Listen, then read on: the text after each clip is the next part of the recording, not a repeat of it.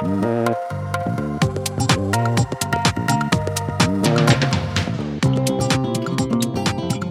Burlington. Welcome to Net Zero Energy. I'm Jennifer Green, Director of Sustainability for the City of Burlington, Vermont, where our goal is to reduce and eliminate fossil fuel usage and transition to net zero energy by 2030.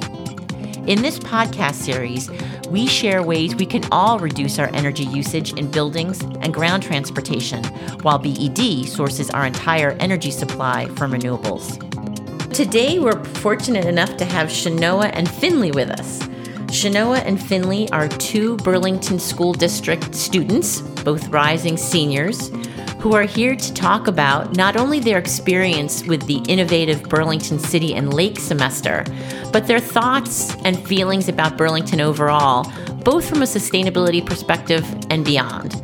We'll hear a little bit about their hopes and dreams, the challenges they feel, and what they're doing individually to put us on the road towards net zero.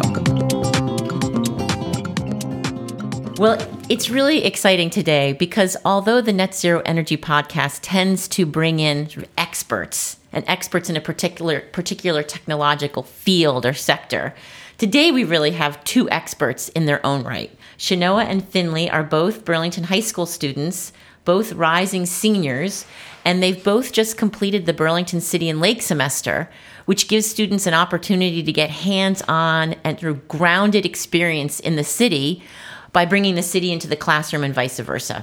You know, as Burlington High School students, really curious about sort of what you've learned, not only over the semester with Burlington City and Lakes, but in general about Burlington City sustainability. Maybe we can use that as our first question. Curious sort of what you've learned and how you understand things to be. In Burlington City and Lake, we've learned a lot about mainly transportation and trees, among other things, but mainly those two. So we've talked a lot about how trees are really helpful and for not only removing carbon from the atmosphere, but also cooling places down and other effects on like social justice issues, for example. And we've also talked a lot about the city's public transportation systems and just how those are very helpful for reducing carbon as well. Burlington City and Lake has given me a lot of insight on how Burlington runs as a whole. There's so many moving parts to it, and we started out with this like city systems, which I think gave us a really good baseline of where like what our systems like functions on and how they like move together, and then we did like transfer into more of a natural part of Burlington, learning about our trees, the lake, and how we use that to help our city as well. So that's amazing. It was really sort of full on, lots of different systems and their intersectionality. If you were talking about challenges with housing, but the impact of trees, et cetera. I know that a lot of what you talked about was in relation to the UN sustainability goals. Can you talk a little bit about that and how it served as a framework? We had, from the very beginning of the year, they introduced us all to all 17 of the SDGs. And a lot of our lessons were tied into them a lot. So they'd introduce the lesson, we'd do it, and then as we were finishing it up and writing about it, they'd say, so this is how this relates to these SDGs. Sustainable Development Goals, yes. Sorry. The 17 UN Sustainable Development Goals. Yes. So we also did a lot of projects with community partners that were also tied to those as well. So that would include BED, of course, because of our work in the energy sector, as well as transportation, which is connected, and the economic development and growth, right. Job training.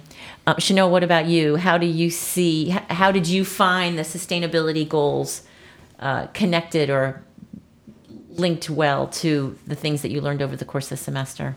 I think they linked almost perfectly. Everything we learned in Burlington City and Lake, I think, connected to at least one of them.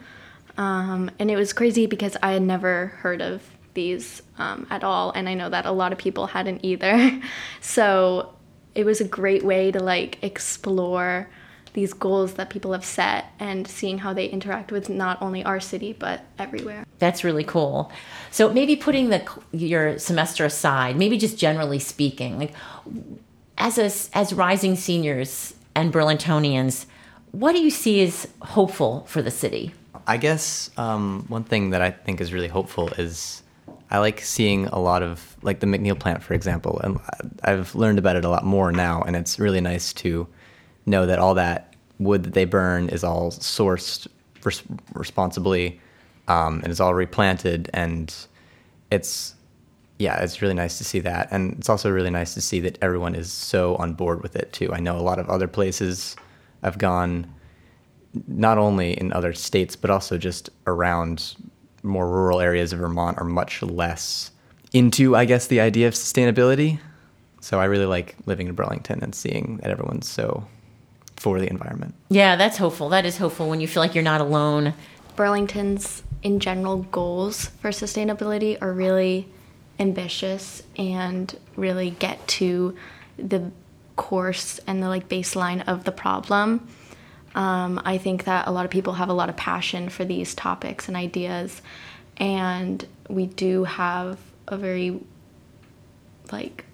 lot of specific goals in Burlington, and I'm excited to see that people are taking steps forward within those goals. So you talked a little bit about what you learned over the semester. You talked a little bit about some of your individual actions. I wonder if you want to, maybe we'll go back to the positive, but are there things that you are concerned about? I mean, I know I am, and we don't want to end on this note, but I'd love to hear a little bit about where you feel the biggest challenges are and where your concerns might sit. I guess my biggest concern would be that despite the fact that everybody is, talking about climate change, and there's a lot of push to do stuff about climate change, and everybody's, really into it, I don't feel like you actually hear about things happening on a higher level. I know a lot of cities and towns and things have their own laws and whatnot to help combat climate change and single-use plastics and all that kind of stuff, but I feel like there's not enough large-scale changes being made on a federal level. Yeah, so you've been Burlington students for a while. You've been through the Burlington School District, and you're working your way on to being seniors. What are some of the whoa moments you've experienced as students, either in the classroom or outside, maybe through Burlington City and Lakes, but maybe through other classes? So you can go. I think one of my biggest whoa moments was probably learning about the McNeil plant, because I knew nothing about it prior to this, and now I know that it's all the wood that they burn is all sustainably sourced, and like I said before, it's all really, really green, and I didn't realize how much of our energy comes from that, and how surprisingly safe that is. I always assumed it wasn't very green because I always saw burning wood and the big steam clouds, and I think now that I know what is happening there, it's a lot more reassuring. I would also say another whoa moment is realizing, especially through BCL, how easy it is to get in contact with representatives and people who can actually make a difference. Because you kind of think before it's they're just on another level, and they're always it's hard for an everyday average person to contact someone and voice their concerns, but it's really shockingly easy. So highly encourage that. Yeah, I mean, I think BCL is one of those things where I've just had the most whoa moments, in a lifetime. I'm sure teachers will. That is awesome push for that class. Definitely, learning about, trees. I knew, trees are great before, but, learning about their impact on what they have to offer besides basic, life, which is already amazing, but just in general, their benefits of them. I really appreciate your comments on trees. Burlington has a very high tree canopy quota. We're 46% tree canopy, and that shade really helps keep our city cool. And this whole heat island effect that we're hearing about in other places, we're impacted less by that because of our tree cover. I want to end by asking you, Finley and Chenoa, is there anything we didn't talk about? I think just remembering to stay hopeful, because I think hope is a really empowering emotion, and it can build a lot, but also remembering that you have your own voice, and that you are responsible for that, and you have so much power in your own voice, and being able to use that can change a lot, and a lot more than you think. Thanks, Chenoa. That's a good quote. So Chenoa, Finley, I want to thank you again for coming today. It was a pleasure to have you on the podcast. Awesome. Yeah, thank you for having us. Yeah, thank you so much.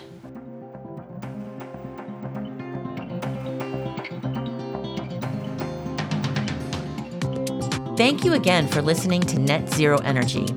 If you have any questions about this podcast or what BED offers regarding incentives, rebates, or technological support, look for us at burlingtonelectric.com or call us at 802-865-7300. You can also follow us on Facebook. We're always here to help and look forward to engaging with you on our mutual path to net zero energy.